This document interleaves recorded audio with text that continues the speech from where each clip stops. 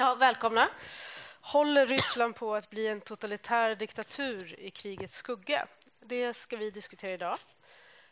Och med mig här, förutom Stefan då, på länk, Stefan Ingvarsson som är analytiker vid Centrum för Östeuropastudier på Utrikespolitiska institutet, har jag Morris Wikström som är journalist, producent på Sveriges Radio, och Lena Jonsson som är före detta kulturråd i Moskva. De kommer hålla varsin liten inledning om ungefär 5 minuter var. Sen kommer vi tillsammans att diskutera det de har sagt. Och slutligen så kommer vi ha en kvart ungefär för publikfrågor. Och då kommer vi att samla ihop ett gäng frågor som besvaras tillsammans. Så det blir inte en fråga, ett svar, utan det blir några frågor.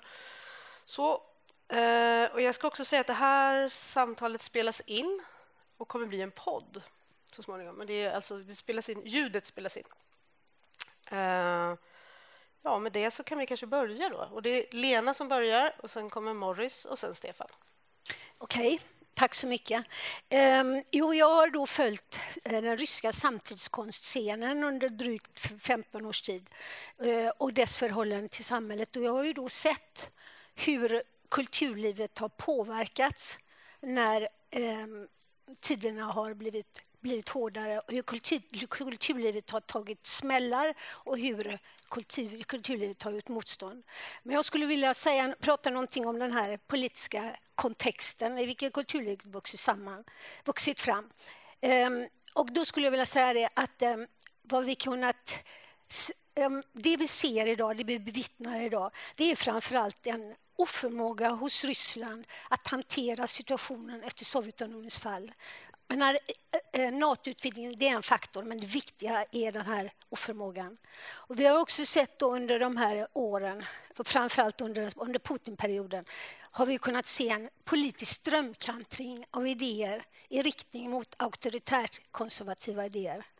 Och vi har kunnat se en radikalisering av de här idéerna. Jag menar, officiella politiken och 2012, en radikalisering redan efter 2014 med efter Kriminvasionen och en ytterligare radikalisering under de här 3 sista åren. Och ofta när vi då tänker på att beskriva vad är det vi ser så tänker vi liksom i termer av den traditionella ryska statskonservatismen som kommer tillbaka på något vis.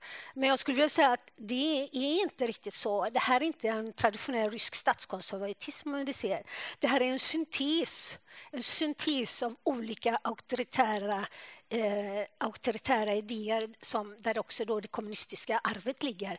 Men inte heller bara det, utan det här är liksom en uppdaterad version. Och i den här uppdaterade versionen så finns också då inspirationen från en sån tradition i Europa i skribenter från 1920-talet och 1930-talet. Och det är de idéerna också då som ger en extra som vidgar begreppen ytterligare, som delvis då kan förklara det här apokalyptiska, eskatologiska, religiösa övertonerna som man kan finna i den officiella retoriken idag. Och som i termer utav att det är ett existentiellt krig. Det är för Rysslands framtid. Det är ett historiskt avgörande krig och så vidare. Men det som vi också ser, det är då en konstruktion uppifrån av en konservatism som aldrig egentligen då funnits.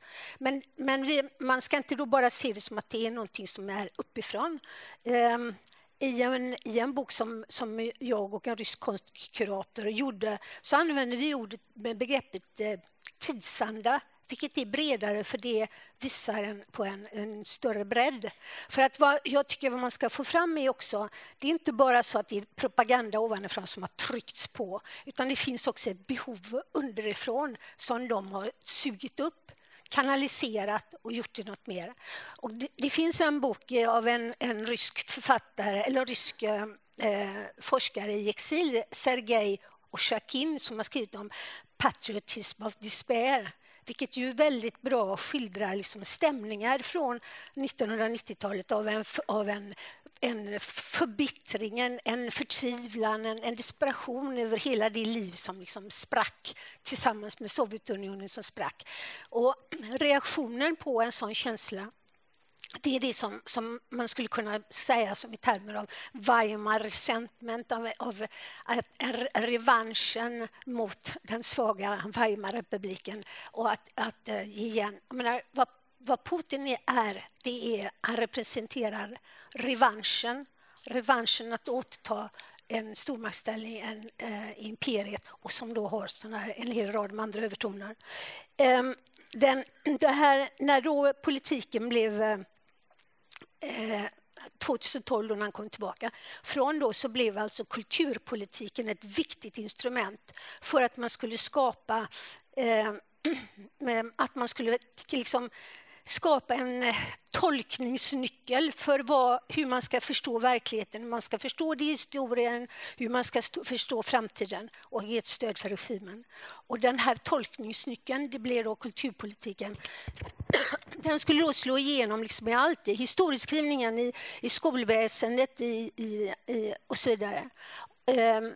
Och det är där som man då kommer med dragande med det här med traditionella ryska värderingar, ortodoxa tron som grundvalen.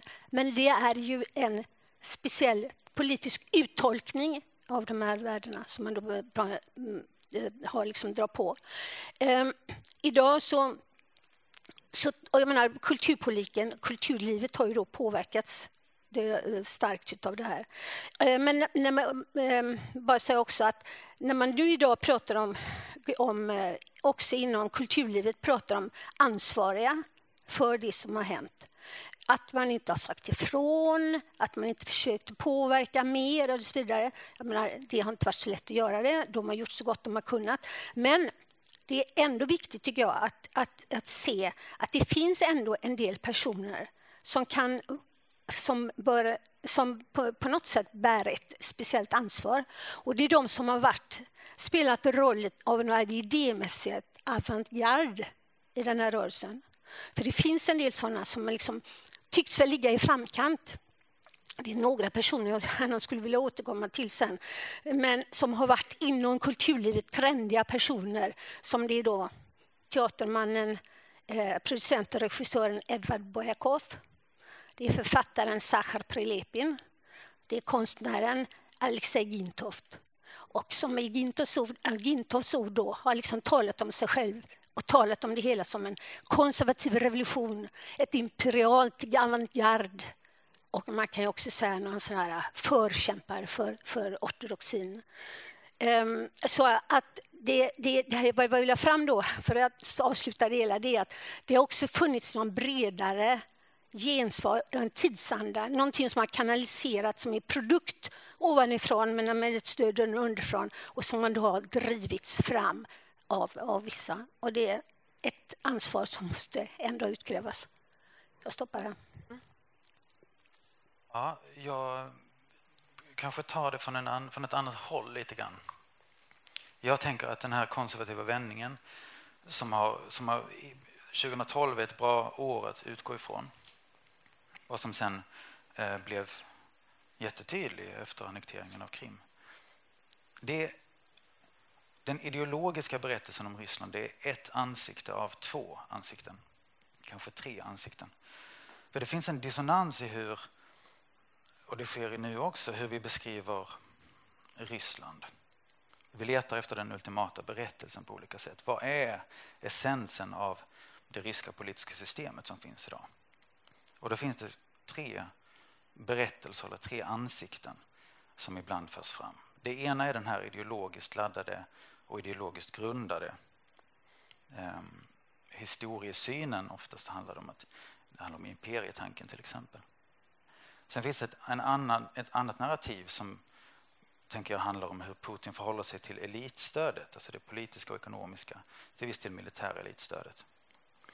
Då är bilden att Putin är en slags maffiaboss. Den bilden är ganska väl etablerad också. Jag tänkte tala om det tredje ansiktet som jag ser. För när den ryska oppositionen demonstrerar och går ut på gatorna, när journalister fängslas, Så när de ställer frågor, när oberoende medier som ändå har funnits då och kämpat i motvind, men när de har ställt frågor till Kreml om detta och begärt svar, varför händer det här? Hur kan det? Då får de inga svar som handlar om att de är motståndare till en rysk civilisation eller så.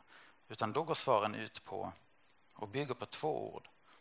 Lagstiftning och de rättsvårdande myndigheterna. Som i protestera bäst ni vill, men bryt inte mot lagen. Eller om du har problem med att någon blev misshandlad, då får du vända dig till de rättsvårdande myndigheterna. Det här är ett annat ansikte för samma regim. Och det ansiktet har format, tänker jag, den ryska oppositionens strategier på olika sätt. För om den ryska oppositionen hade varit inblandad i en slags tolkning eller kamp om en ideologisk debatt, det har de inte varit. De har mött ett helt annat motstånd. Och reflexen som den ryska oppositionen och civilsamhället och många ryssar generellt, när de hör ord som lagstiftning, rättsvårdande myndigheter, så är reflexen inte att tänka och ha en självförståelse som handlar om ryska imperiet, utan då är självförståelsen, och det man tycker sig känna igen det härifrån, är från det sovjetiska 70-talet, stagnationen. Då när ingenting hände, det är ju liksom den etablerade tolkningen, ingenting hände. Ekonomiskt gick det dåligt, men det gick inte så dåligt att systemet hotades. Det urholkades, men långsamt. Och idémässigt så skedde ingen som helst ny laddning från kommunistpartiet, utan man levde bara på ramarna och på formerna, men innehållet urholkades. Intressant nog, de senaste åren, så har stagnationen, framförallt kanske i akademiska kretsar, kommit att omvärderas på olika sätt. En av de viktigaste böckerna i det sammanhanget är skriven av en rysk-amerikansk antropolog som heter Alexej Jurchak. Och han kom 2005 ut med en bok som heter It was forever until it was no more. Den blev översatt till ryska 2014. Ett intressant år, 2014, Krimannekteringen. Det här blev en hit bland ryska studenter och forskare. Och det som Jurchak gjorde var att han tittade på stagnationen med andra ögon. Han sa okej, det fanns ingenting uppifrån som förändrades. Och många gick i exil och det fanns en förtvivlan i det systemet. Men några stannade kvar. Och strategin som de använde handlade om att säga okej, jag tror på kommunismen. Och så fort man hade sagt det så fick man komma in i systemet. Och man fick utrymme att ägna sig inte åt systemstörtande grejer. Men man kunde ägna sig åt intellektuella aktiviteter som ändå kändes meningsfulla på ett eller annat sätt. Det här har blivit och varit en ganska så bra bild för att beskriva också hur Ryssland har funkat de senaste åren. För man har sagt att okej, det finns en massa påbud, en massa mer eller mindre allvarlig repression. Och de kan man manövrera runt omkring. Man kan säga okej, jag fick inte hålla föredrag på den här lokalen som var offentligt sponsrad. Men en vän till mig har en privat lokal som vi kan vara i. Den tar inte lika många människor, det är inte samma dragningskraft, men vi kan hålla samma samtal där. Som inte är politiskt laddat, men som har en underton av politisk aktivitet. Och sen har man gjort de här mikrojusteringarna på olika sätt. Det som har hänt nu med den här invasionen är att den ställer hela den här typen av strategi i ett annat ljus. För det som hela tiden har varit en besvärlig och ganska så smärtsam fråga, både i omtolkningen av stagnationen och i det sättet som dagens ryska intellektuella kanske framförallt har betett sig, har varit att okej, du existerar inom ramen för det här systemet. Du följer villkoren som är uppsatta av Kreml. Det finns bara ett problem. Utifrån så är det ju fullständigt omöjligt att se skillnad. Nästan åtminstone fullständigt omöjligt. Att se skillnad på vad som är medlöperi och vad som är motstånd. Och den diskussionen tycker jag mig se, den kom snabbt efter att invasionen inleddes. För den ställer en väldigt obehaglig fråga. Och man skulle kunna uttrycka det som att den ryska oppositionen och de intellektuella har förlitat sig väldigt mycket på logos Det som händer nu är att etos och patos blir mycket viktigare. Nu finns det inte längre, som någon skrev på Facebook häromdagen, en forskare som jag är bekant med eller följer. Skrev han att nu finns liksom inte tid för intellektuella gymnastikövningar längre. Nu är det bara rätt eller fel. Vilken sida står vi på? Men i den här, det finns ett implicit, eller det finns en fråga runt om i Sverige, i Europa, också i Ryssland, som handlar om varför har de inte protesterat? Dels har de protesterat i viss utsträckning. Men om man tänker att den här att Putins politiska system bara är ideologi och de här storvulna gesterna, så blir oppositionens förhållningssätt väldigt obegripligt. Man kan tycka att det har varit rätt eller fel, men för att begripa det så måste man förstå att självförståelsen har inte varit att här sker ett imperiebyggande. Självförståelsen har varit, här har vi en riskminimerande president som bara vill sitta kvar och som inte förnyar ett system. Där stannar jag. Ja, då bjuder vi in Stefan. Ja, jag har en del att säga precis som det sista som Morris var med om, som jag också håller med om. Men jag sparar det och börjar i en annan ända. Jag tänker nämligen prata lite om Putin och hans tänkta kontrakt.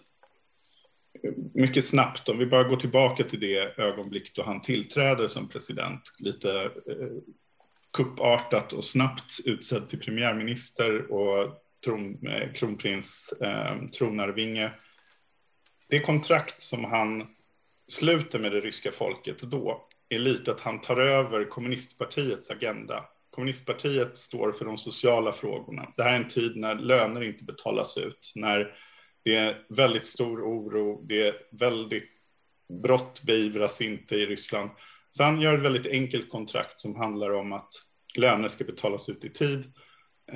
Brott ska beivras, alltså små brott ska beivras, stor brottslighet förstatligas istället. Och det här kontraktet, det varar ett tag.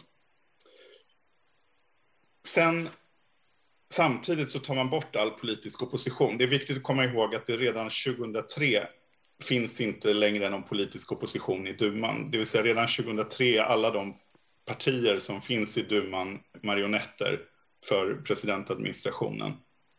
Sen händer någonting väldigt viktigt och det är ett gisslandrama 2004 i Beslan. Det är någonting som vi i Sverige kanske inte riktigt har skrivit in i våran bild av Ryssland. Det är viktigt att komma ihåg att det dog fler barn i Beslan fortfarande eller ungefär lika många barn dog i Beslan som har dött i Ukraina under det här kriget hittills. Det är en jättestor katastrof. Då fungerar fortfarande en del fria medier. Men det är någonting som händer. Om vi ska försöka förstå det här nu, varför ryssar inte protesterar, varför en majoritet av ryssar verkar titta bort istället för att ta ansvar för sin situation, så är det någonting som händer vid Beslan. Man går in, istället för att förhandla så går man in med krafttag, dödar 338 människor eller skapar en situation där 338 gisslan dödas, varav 115 barn. Och man kräver av det ryska folket att de ska smälta det här. Trots att sanningen finns där i fria medier. Man skapar en sorts situation där alla blir så att säga medskyldiga i någonting.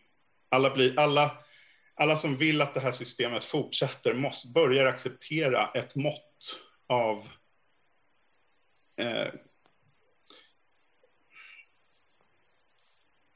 vad vi nu vill kalla det. Förbrytelser kanske.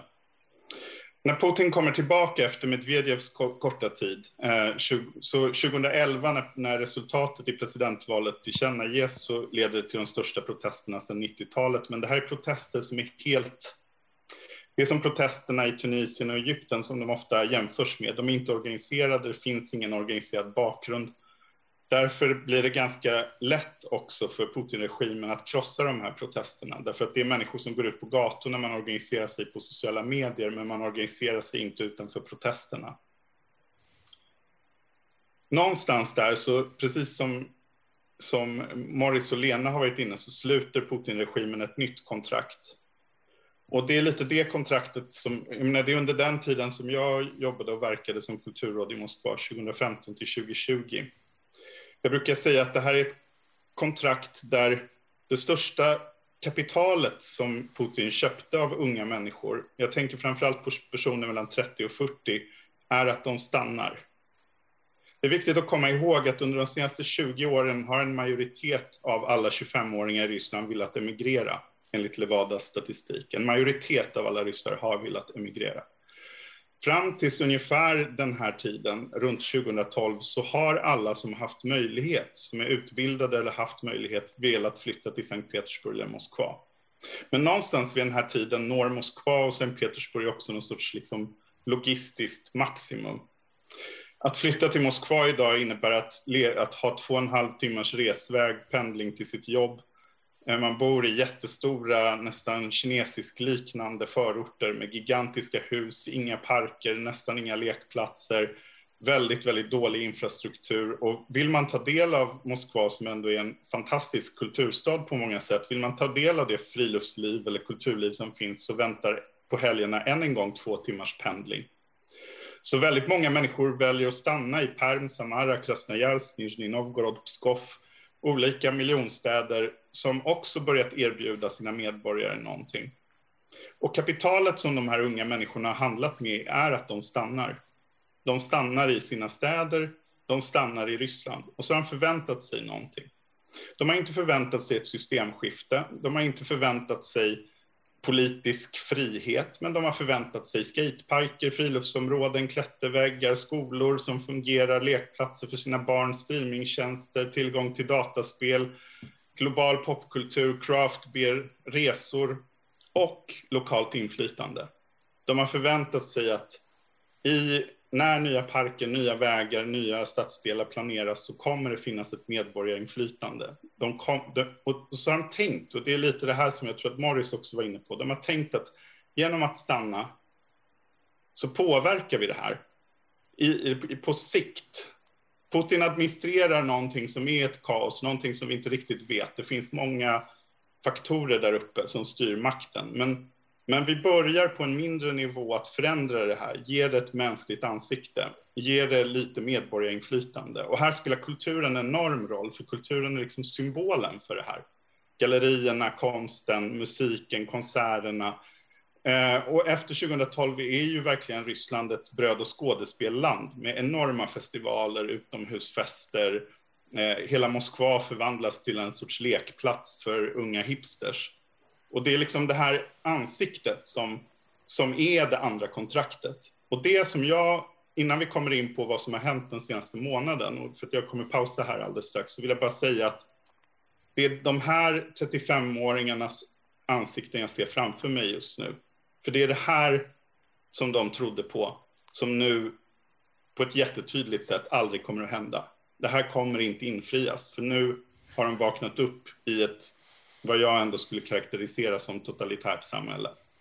Och så hela den här uppgörelsen som de hade med Putin-regimen oskrivet, den rasade samman. Och där sätter jag punkt för min inledning i alla fall. Tack. Ja, vi har de extremt förvånade 35-åringarna. Vi har oppositionen som är otroligt förvånad. Vi har ett internationellt samfund framförallt som inte alls kunde föreställa sig att det här skulle hända. Vi har samtidigt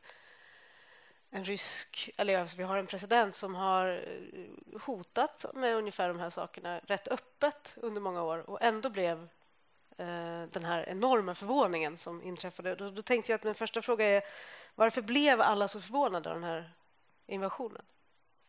Vill du börja, Lena? Ja, för jag tror alla blir faktiskt förvånade, även om skulle någon kunna se det så skulle det vara kanske veckan dessförinnan.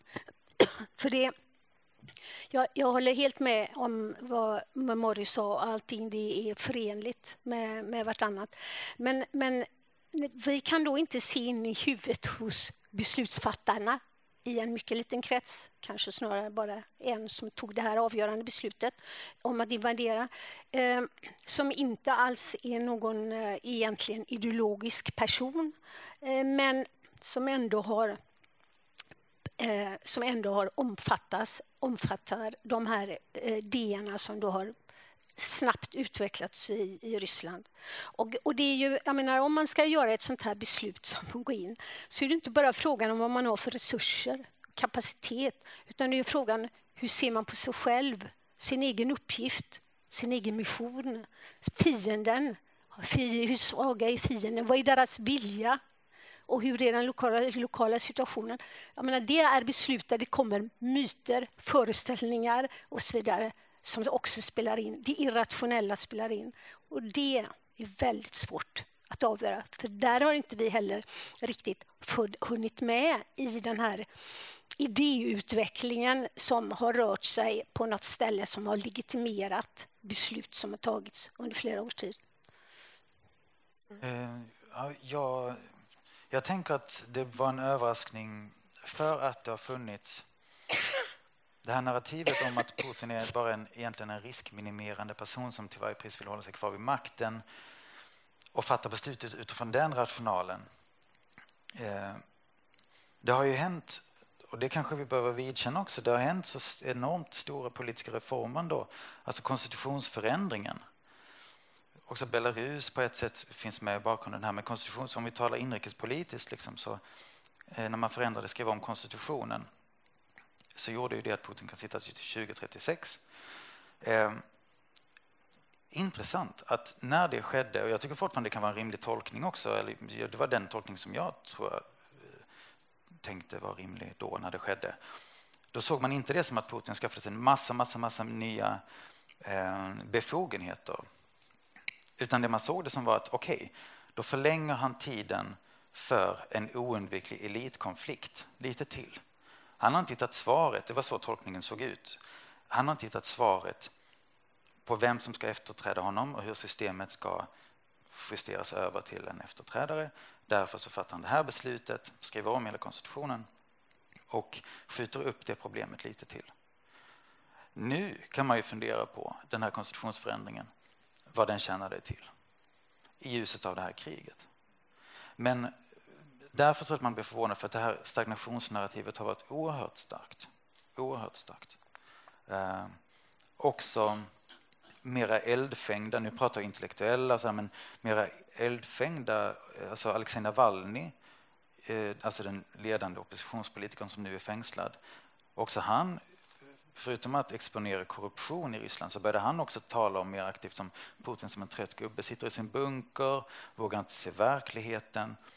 Han tyckte sig också se, eller tyckte åtminstone det var en bra idé att kommunicera ett sådant budskap om Putin som en svag ledare som vi bara väntar på att hans frånfälle. Sen kan det hända något annat, men det var bilden av Putin som sedan länge hade passerat sin zenit och som nu bara var på nedåtgående. Den bilden var så oerhört stark. Den är lätt att glömma bort nu, för att nu framstår den som en jättekonstig bild. Vadå? Det är ett invasionskrig, herregud. Hur kan det fattas av en riskminimerande president? Jag är inte säker på att stagnationsnarrativet är helt ogiltigt fortfarande. Jag tror det kan funka som delförklaring till kriget också, men det är en annan diskussion. Men därför tror jag att man blir förvånad. För man såg, Putin var ju på väg bort. Långsamt, sakta men säkert. Men, ja. Du då, Stefan?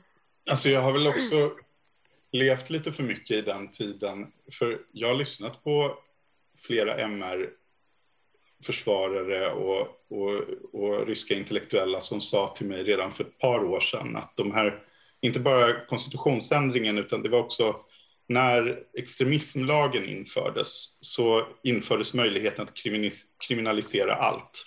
Det vill säga, polisen kan komma till dig och säga när du går ut med din hund på tisdagar mellan 9 och 10 så skadar det den ryska staten. Därför kräver vi nu att du upphör med det. Och så om du går ut mellan 9 och 10 nästa dag med din hund, då är det ett extremistiskt beteende. Så man kan liksom kriminalisera i princip allt. Och den möjligheten fick de ryska myndigheterna redan för några år sedan. Och då var ju liksom den stora frågan, kommer de sätta in, alltså de skapar möjligheten för ett totalitärt samhälle och obegränsad repression. Men kommer de vilja det? För det har ju ändå varit ganska härligt det här som man liksom skapade efter Beslan, där det finns ett kontrakt, vi ger er de här sakerna så tittar ni bort när Nemtsov blir skjuten, när liksom när någon annan, när liksom all opposition fängslas eller mördas, när oberoende journalister skjuts, så tittar ni bort, för det här är det är bara några människor, och så köper ni resten av det här kontraktet med oss. Och det funkade ju bra. Men sen kom, precis som du säger Morris, sen kom Belarus. Jag tror att Belarus skrämde upp Putin-regimen. Jag tror också, Navalny är ju någonting helt nytt. För jag poängterade tidigare att protesterna som kom när Putin kom tillbaka efter Medvedevs mellanspel inte var organiserade. Navalny är som att han uppfostrades i Komsomol. Liksom. Eller av de gamla bolsjevikerna. Han bygger upp en gräsrotsrörelse från grunden. Han decentraliserar den, gör så att enheterna fungerar utan toppstyre. Alla vet vad de ska jobba med. Det här blir ju livsfarligt. Det blir den första riktiga oppositionen. Så jag tänker att någonting hände där. Och så tror jag att i och med att de här 35-åringarna som jag pratade om i allt för stor utsträckning stöttade Navalny, trots att de hade fått sina skateparker och sina upprustade liksom, stadskärnor och allt det där som de tror. Så någonstans så bröt han kontraktet med dem. Ja. Men jag tänker att under den här tiden så har ju det är en otroligt mörk, inte bara en bild utan verkligheten är ju otroligt mörk. Navalny är fängslad, han fick ytterligare 9 år nyligen, mitt under kriget, gick många förbi. Men det är fullt möjligt att de dödar honom nu. Det är kanske viktigt att säga. Vad skulle vi kunna sätta in eller vad skulle de riskera om de tog livet av honom nu? Mm. Och många oppositionella flyr också Ryssland. De flyr... Nu tror jag inte det går att fly längre, men många har lämnat landet. En del finns i Sverige, många finns i Armenien till exempel. Även de oberoende dagstidningarna, pressen tvingas lägga ner. Novaja Gazeta gjorde sitt sista nummer häromdagen. Människor som trots allt protesterar blir ju också fängslade och riskerar stora straff. Så finns det några tecken på hopp, tycker ni? Alltså någonting som pekar bort mot rubriken för det här samtalet och den totalitära diktaturen. Finns det några sådana tecken? Jag brukar se mig själv som en pessimistisk optimist. Det är så här, i det långa perspektivet så är jag optimistisk. För den här regimen, den är svag. Den har egentligen inte några större framtidsutsikter. Men på kort sikt så kan det bli riktigt jävligt och då ser det faktiskt ganska mörkt ut. Men kriget med Ukraina, det kan ju ta slut. Men situationen i Ryssland och det system som finns i Ryssland, det tror jag av tröghetsskäl så kommer det inte att försvinna med en gång. Och det kan inte heller försvinna med en gång för det finns ingen organiserad kraft som kan liksom bära fram förändring eftersom det då behövs en ordentlig reformering, en uppgörelse med det förflutna och så vidare. Alltså så, som jag ser det så är det en lång period och då kommer erfarenheter från Sovjettiden tillbaka igen. Jag menar, att utnyttja det som du säger, det här lilla handlingsutrymmet som ligger i någon gråzon. Att försöka spela i det. Och där blir då kulturlivet viktigt. Som till exempel spela ryska klassiker. Och samtiden ger åskådarna en annan tolkning av de här replikerna. Så det finns liksom ett motståndsbudskap som ligger mellan orden så att säga som förs ut i salongen. Det beror ju på hur samhället hur det kommer att bli. Va? Men om jag tänker att det blir hårt så är det en av strategierna. En annan strategi är mer den här öppna med motståndet. Men många av det här att utnyttja kompromissandet i en gråzon är ju det som är viktigt och som det som på sikt kan åstadkomma förändring. Det är så jag ser det. Det är där hoppet ligger. Det är inte så stort, men det finns. Ja, nej, jag tror... Nej, det finns nog... på ett långt perspektiv, men det blir ett väldigt långt perspektiv. Det finns inte ens... Man kan diskutera om det ens fanns institutioner som kan bära en demokratisering i Ryssland eller om det var frön eller skal av institutioner på 90-talet. det är en fråga liksom för historiker eller statsvetare. Men nej, det är jättemörkt. Det är det enkla svaret. Jag håller tyvärr med och citerar kanske den ryske författaren Mikhail Shishkin och hans artikel. Om ni inte har läst den i The Guardian på engelska, den kommer på svenska alldeles strax, har jag hört från hans svenska förläggare. Shishkin säger bland annat att det inte är NATO och Ukraina som kan förändra Ryssland, utan Ryssland måste göra det själva. Men han understryker också att Putin är inte orsaken, utan Putin är en verkan. Det här problemet försvinner inte bara för att man tar bort Putin. Och med det menar han att den här uppgörelsen som Lena pratar om, alltså på 90-talet när man visade Sovjetunionens brott, miljoner människor dödade både inom Sovjetunionen och inom det ryska folket, men också inom olika etniska minoriteter och grannfolk. Alla dessa fruktansvärda förbrytelser hade ju liksom aldrig någon skyldig. Ingen skyldig utpekades. Miljoner brott. Man reste monument i alla städer på 90-talet över dessa brott, men man pekade inte ut en enda förbrytare. Och till slut så var inte ens Stalin skyldig, ingen var skyldig.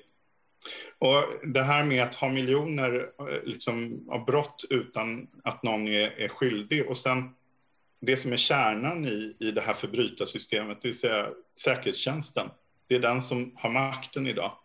Så att när den sen börjar med sina förbrytelser i Tjetjenienkrigen och när sånt här som Beslan, som jag då använder som en symbol, eller morden på de oberoende journalisterna eller politiska opponenterna sen sker, så finns det en gång ingen skyldig. Det är liksom ingen som är skyldig i det här systemet.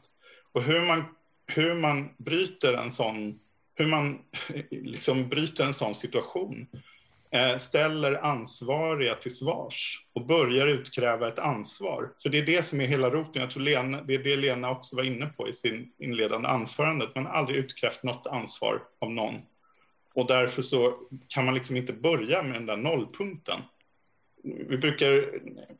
När vi pratar om Tyskland efter andra världskriget så brukar vi prata om nollpunkten.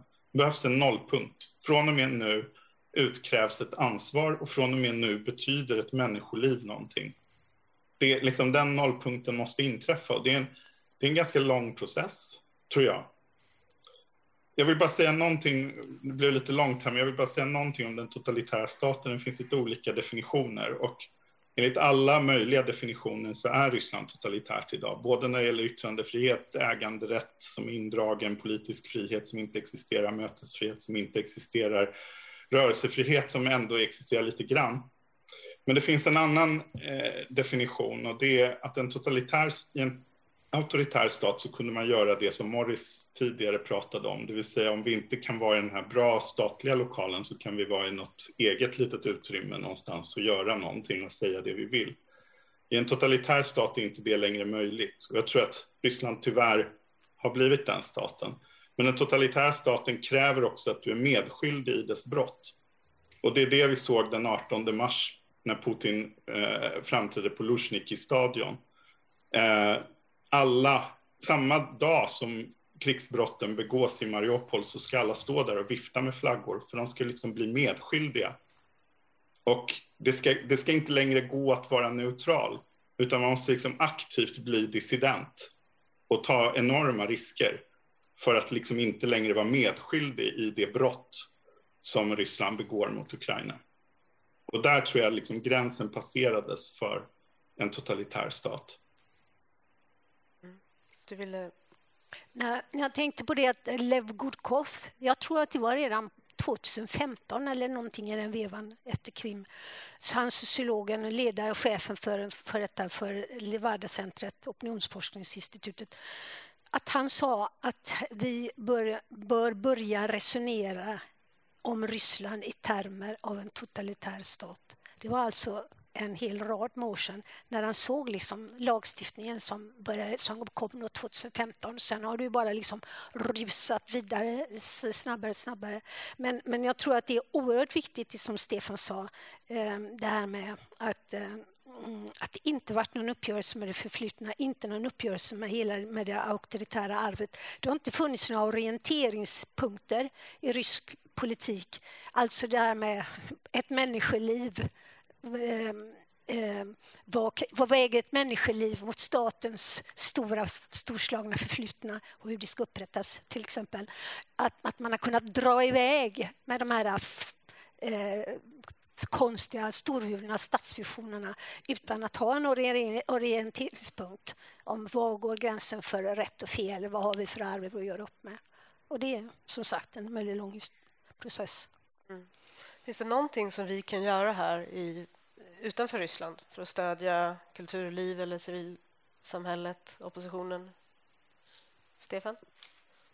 Ja, jag tycker det är väldigt viktigt att vi slutar tänka på att vi ska bojkotta Ryssland för sakens skull. Alltså bojkotten som handlar om att bryta institutionella samarbeten, den har ett syfte, nämligen att sluta samarbeta med den ryska staten. Och det är jätteviktigt.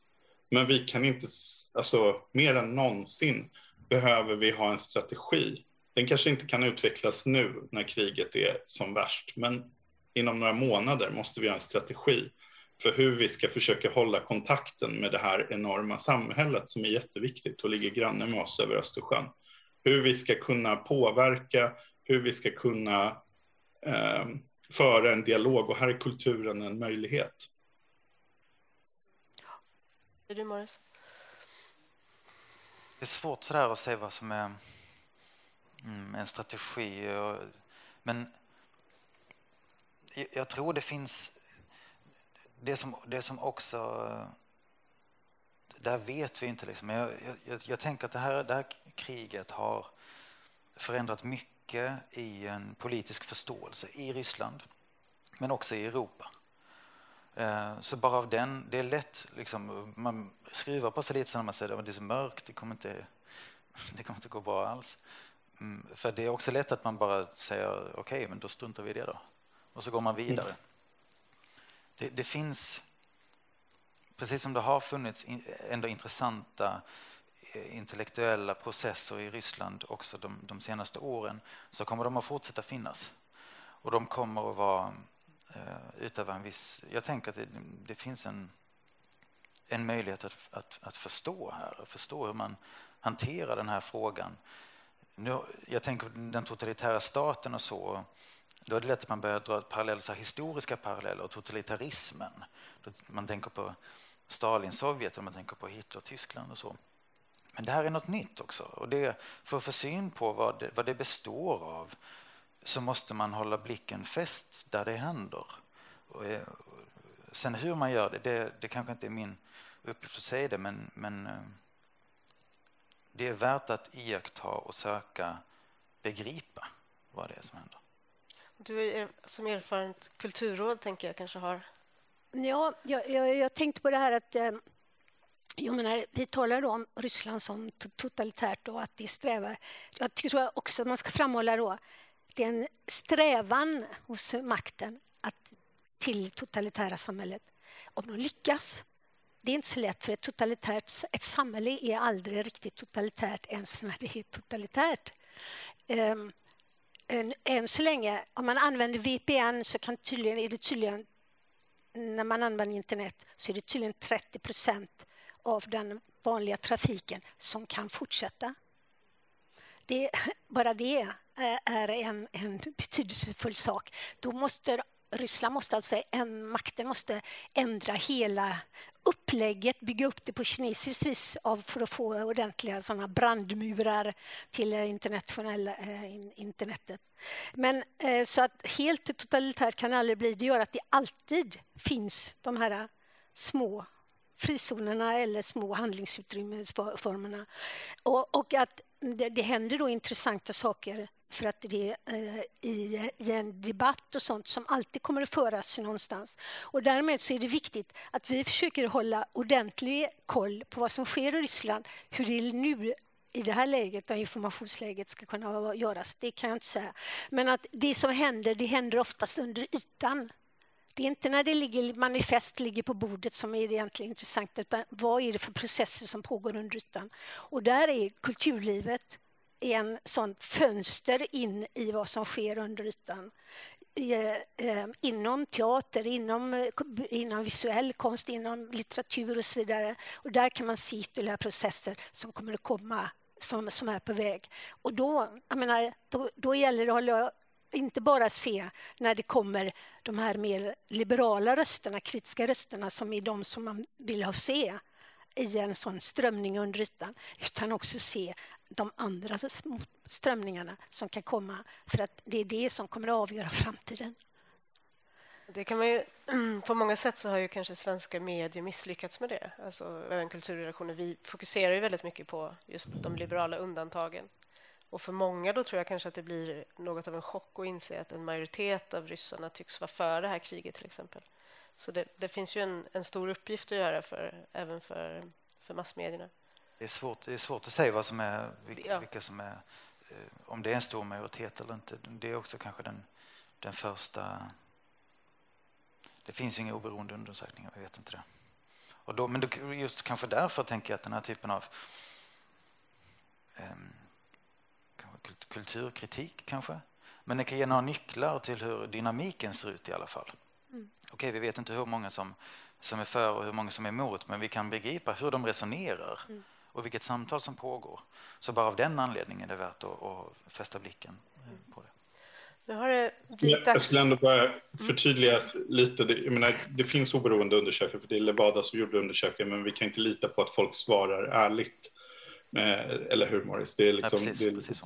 Men 83% svarar ändå, så det är 17% som är modiga nog att svara nej.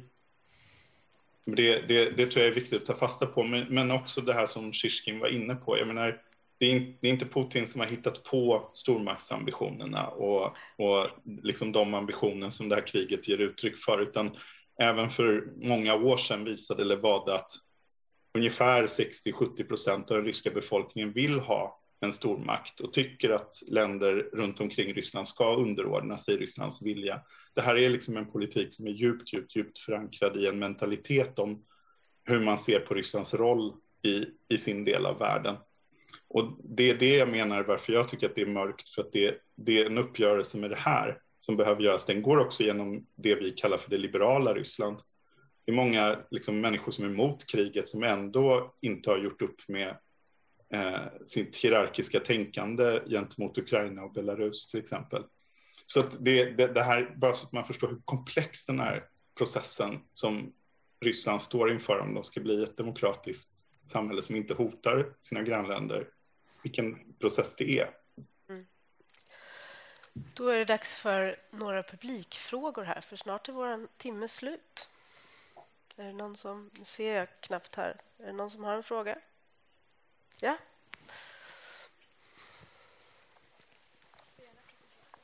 Ja, hejsan, Ola Åberg heter jag, Uppsala universitet. 3 frågor. Den första är Putin kommunist? Vad det nu menas med att vara kommunist. Den andra frågan är, vad gör kyrkan? Kyrkan har ju ofta en längre tidslinje än vad en människa kanske har 70, 80, 90 år. Men kyrkan tittar hundratals år. Och åker man i Ryssland eller har åkt senaste åren så ser man ju alla dessa nya kyrkor som byggs upp. Mycket har byggts av oligarkerna då för att visa sig. Och sen sista frågan, de här 35-åringarna, om vi segmenterar åldersgrupperna, de är väl 45 idag, så de är snart bara utförsbacken kvar. Men om vi tar 20-30-åringarna, de har ju liksom sett framför sig att en integration i väst, kunna resa, studera och forska. Liksom, man slår sönder helt och hållet deras drömmar. Har vi någon mer fråga? Jag kan svara blixtsnabbt. Stefan, om du vill. Förlåt. Vi ska samla ihop några fler frågor och så tar vi alla på slutet. Vad tanken här, tror jag. Har vi någon mer? Ja, du kanske kan...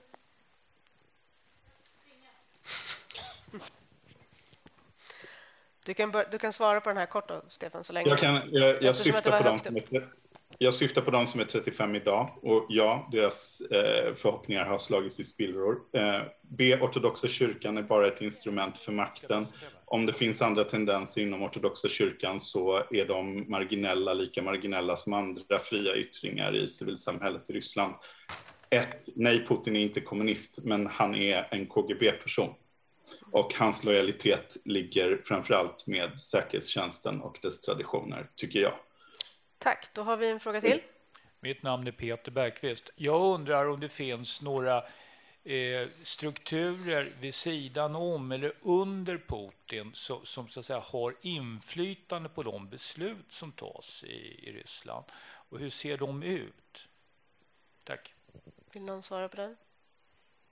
Ja, om jag först får säga någonting om kyrkan. Det sorgliga är ju den roll som patriarken Kirill har spelat i det här. Att han har använt precis samma argument för kriget. Han har faktiskt tagit ställning för den ryska militära invasionen. Och det har ju lett till protester från andra församlingar, rysk-ortodoxa församlingar utanför Rysslands gränser. Så det är liksom en stor skam hur man ska hantera det här egentligen sen. Att kyrkans främste företrädare. Men Kirill, han är i första hand en politiker skulle jag vilja säga och inte någon gudsman. Och han har då varit behjälplig att arbeta fram hela det här auktoritärkonservativa konceptet. Han gjorde det med sina konferenser redan i mitten på 00-talet när han satt som metropolit, och sen har han då fört fram det och gett sina skyddande vingar över de här riktigt auktoritära grupperna. Han gör det fortfarande. Så han är liksom en spelare, en politisk spelare som ju inte är värdigt en kyrkoföreträdare. Men det var det här med strukturer under Putin. Några synliga sådana tycker inte jag man kan se. Alla institutioner politiska institutioner som finns i det ryska systemet, de är ju underställda Putin. Det är ju en del av de här årens arbete som man har gjort att få dem underställd. Allting är underställt. Nu blir också liksom republikernas egna små strukturer som de hade, de blir också underställda under Moskva, under Putin. Så det är liksom ja. Jag kan hoppa in på den frågan också, för att det finns en intressant... Det blir en slags historieskrivning också över Putins tid vid makten. Länge fanns det ett nästan talesätt, men där man sa att Putin han sa till oligarkerna tidigt, om ni inte bryr er om politiken så får ni behålla era företag och pengar. Det gällde länge, men det gäller inte längre, och det var för några år sedan som det slutade gälla. Putin har börjat kräva saker av oligarkerna politiskt också, men han har använt oligarkerna som en slags budgetmanöver på olika sätt. Och det är viktigt att förstå att Putin har börjat ställa också det berör också en fråga som kanske sen kommer att bli jätteviktig när man utkräver politiskt eller något slags ansvar för det här kriget. För det finns, kan man säga, mycket få, om ens någon oligark som fortfarande är oligark idag i Ryssland, som inte har varit en aktiv del av Putins politiska projekt. Det behöver man liksom, det är inte alltid kanske så tydligt, men det är så det fungerar. Men det här kriget, så Putin har ställt krav på oligarkerna. Ni ska hjälpa mig att finansiera nationella projekt, finns det något som heter i Ryssland. Där har man en slags centralstyrd ekonomi, nästan en kommandoekonomi, där oligarkerna ska vara med och delfinansiera spetsprojekt som Putin tyckte var framåtsyftande. Sen kom pandemin, det gick jättedåligt för de projekten. Och man kan fundera över hur det påverkade Putins beslut att inleda en invasion.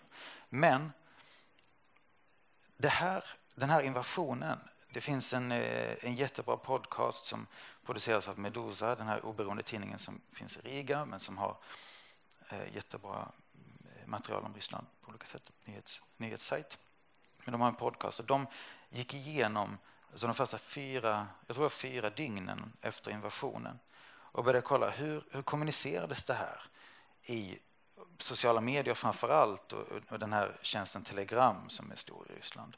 Då finns det regimlojala kanaler och det finns en kommunikation som oftast är ganska koordinerad. Man brukar kunna se sådär, okej, Putin tryckte på den knappen, då kom det ut till den kanalen och det kom till den här publiken. När de gick igenom dag för dag och nästan timme för timme hur den här kommunikationen såg ut, så framstod det som att ytterst få visste om att det här skulle ske. Det tog ett tag innan de regimlojala började gå in i ledet så att säga. Det säger också något väldigt viktigt om strukturer. Putin har förlitat sig och ställt krav på oligarkerna. De har levt upp till de kraven länge. Men i ett påstående som finns i den ryska diskussionen nu är att med den här invasionen så dog ett politiskt system som har byggt på Putins kontrakt. Om man har ett kontrakt med medborgarna, det har han ju på ett sätt, men det viktigaste kontraktet och som har alltid varit totalt avgörande för Putins möjlighet att sitta kvar har varit med oligarkerna. Om det har brutits så har vi att göra med någonting nytt i det ryska politiska systemet som är oerhört viktigt att följa, för det formar politiska beslutsvägar och beslut framöver. Så. Ja, vi har 3 frågor kvar. Hinner vi dem? Det hinner vi, eller? Ja. Jag fick en lapp här faktiskt när jag sprang runt. Och på den står det: finns det några belägg för att en majoritet av ryssar inte vill att sitt nuvarande politiska styre inte vill ha sitt nuvarande politiska styre? Nej, jag skulle säga det finns inga belägg för det. Det är svårt att veta, men det finns inga belägg för att det skulle finnas ett utbrett motstånd. Men mycket talar väl för att det fortfarande finns ett stöd för vad det som sker och också för kriget. Och att man uppfattar det som att det är väst som vill förinta oss. Där är en fortsättning på andra världskriget. Nazisterna gjorde så nu fortsätter de. Här gäller det att uthärda. Vi kan klara umbäranden. Ja, vi sluter oss samman. Det tar ett tag innan. Det behövs många likkister som kommer hem innan man ändrar den bilden. Jag tror också att även om jag är ganska hård just nu kring den här, för jag tycker att väldigt många ryssar försöker komma undan just nu med att säga att det här är Putins krig. Och jag skrev en artikel i Expressen just om den militarisering som har pågått medan alla har viftat med flaggor och applåderat och tyckt det var jättekul att leka med pansarvagnar i de senaste åren. Så det går inte att svära sig fri från att man har förvandlat Ryssland till en militärlekpark. Liksom. Det har man gjort, och det har man gjort med allas, liksom, med väldigt mångas goda minne. Men för att ställa sig frågan om man stödjer makten måste det finnas ett alternativ. Alltså, om man frågar nu, vill ni ha Putin, så tänker man i förhållande till vad? Till kaos. Ja, då vill vi ha Putin. Men om det fanns ett alternativ, vill ni ha den här eller den här? Då skulle vi kunna besvara den frågan. Viktor Kristola heter jag, och tack för många upplysande tankar. Jag funderar på det som ni alla har varit inne på, att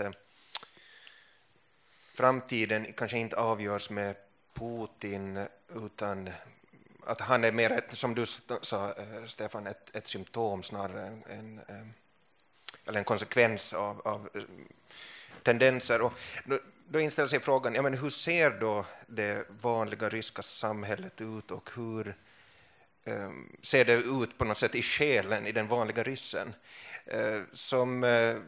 Jag tycker att under mitt liv så har jag mött liksom disparat olika Ryssland. Å ena sidan ett intellektuellt, konstnärligt Ryssland som man läser om och som man möter i litteraturen. Å andra sidan ryssen som man träffar kanske på gatan i Helsingfors eller i Paris eller någonstans. Lite olika slags Ryssland. Har ni som är bevandrade, har ni något tips på hur om man liksom intresserar sig, var kan man få tag på, var kan man liksom plugga in i Ryssland? Var får man tag på den ryska själen? Mycket bra fråga. Har ni några bra svar på det? Det finns ingen speciell rysk själ, skulle jag vilja säga. De är som folk är mest. Och folk kan vara på väldigt olika sätt. Det finns både det sympatiska och det finns skitstövlar. Jag håller med om det här att det finns liksom helt olika världar i Ryssland. Och de lever skilda från varandra. Och de lever också i olika tidsåldrar. Så att det blir väldigt splittrat samhälle på det sätt. Plus det är då svårigheten att kunna komma samman och organisera sig, så gör ju att det blir atomiserat dessutom. Så det är ju inte lätt. Plus lagar, det är inte lätt liksom att organisera någonting. Förmodligen är det då litteraturen som kunde vara den bästa ingången till att förstå mer av om Ryssland som samhälle. Ja. Jag tycker Lena har helt rätt. Jag vill alltid poängtera att någonstans mellan vart fjärde och vart femte ryss inte är slav. Ryssland består av många nationaliteter och ursprung. Och därför är det väldigt viktigt att liksom prata om att Ryssland fortfarande är mycket av ett imperium. Och inte längre en federation utan väldigt mycket ett imperium. Och synen bland burjater och tatarer och dmurter och mari och komi är helt annorlunda på det här. Och det är väldigt uppenbart. Jag skulle också, Lena var inne på det här med generationer. Det här kriget förs av den sista sovjetiska generationen. Jag var inne på en annan generation tidigare. Jag tror det är en viktig sak. Jag vill inte gå tillbaka till den här Shishkin-texten hela tiden, men han sätter fingret på en väldigt viktig sak, och det är individualismen. Hela västvärlden har genomgått en stor förvandling de senaste 50 åren mot individualism, och det har förändrat våra samhällen i grunden. I Ryssland pågår det här, och därför kan man ändå se om man skulle säga liksom, ryssar är som folk är mest, men lite mindre individualister än vi är av historiska skäl, och lite mer beredda att rätta sig i ledet i ett kollektiv, om det är liksom nationen eller om det är familjen eller om det är arbetsplatsen, av historiska skäl, så skulle jag säga. Och den stora frågan är, kommer Ryssland gå samma individualistiska väg som övriga Europa? Vi hade en sista fråga, eller? Jag heter Marianne Hildebrand. Jag undrar, apropå oligarker, hur ser ni på Abramovics roll?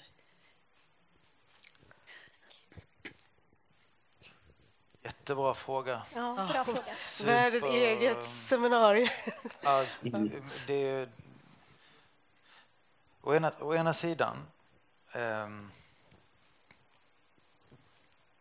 å ena sidan så är de så många är de inte liksom, så vi känner dem vid namn liksom. Men de är också spelare i ett system som de inte är.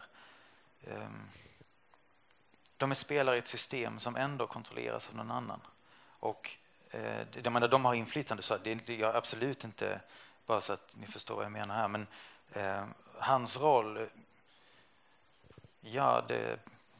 den är som den är. Alltså han har inte den typen av makt, men vi känner hans namn, och det är det. Men om jag får hoppa in när det gäller oligarkerna, för att det är väldigt lätt att helt fördöma dem. Men om man ser tillbaka vad en del oligarker har gjort genom åren, så är det väldigt bra grejer. Det finns skillnad mellan oligarker. Det finns till exempel Potaninfonden. Potanin är väl nu liksom portad och svartlistad i väst. Men Potaninfonden var en kulturfond som stödde mycket av oberoende kulturutövare, och som har gjort en stor insats för att bygga upp museivärlden runt om i Ryssland på ett väldigt bra sätt. Till exempel.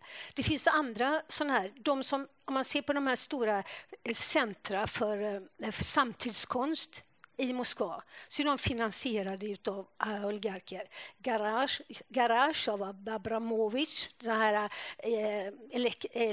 elektriska, elstationen GES 2 som nu har öppnat, det är den här Michelson, det är Strelka, det är väl också någon sån där design- och museumcenter, det är också någon sån här oligark, och där har de då, det har varit en nisch, men där också de här 35-åringarna, 30-åringarna samlats, fått nya idéer och har varit oerhört betydelsefulla.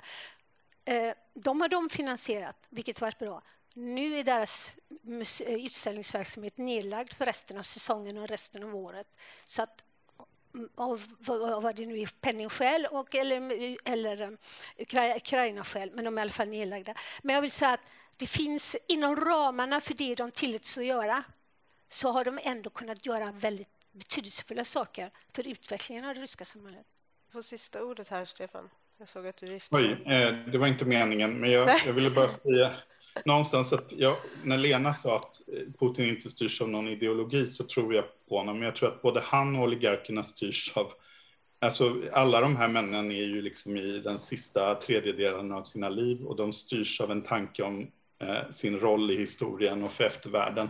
Och därför bygger vissa stora museer och fonder och andra invaderar Ukraina. Men jag tror att vi inte kan bortse från det här, att även de här oligarkerna, jag håller helt med om den analys som Morris gjorde om hur deras roll har förändrats och hur det här kontraktet som Putin hade med dem, även det har brutits och omförhandlats eller blivit något nytt.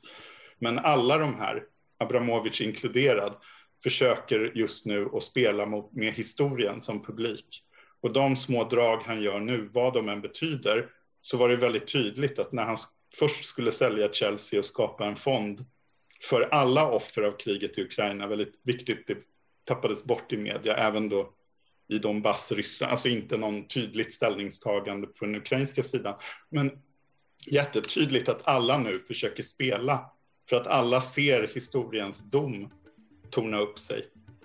Det här kriget är förlorat i en moralisk bemärkelse. I historieskrivningen är det förlorat. Den domen som kommer falla över Putin-regimen är jättetung och knivskarp och hård. Och alla försöker nu att navigera på något sätt med historien som publik. Det skulle vara mitt svar. Det var ändå ett bra slutord för samtalet också, tycker jag. Tack snälla Stefan Ingvarsson, Lena Jonsson och Morris Wikström, och tack till publiken för att ni var här och ställde bra frågor.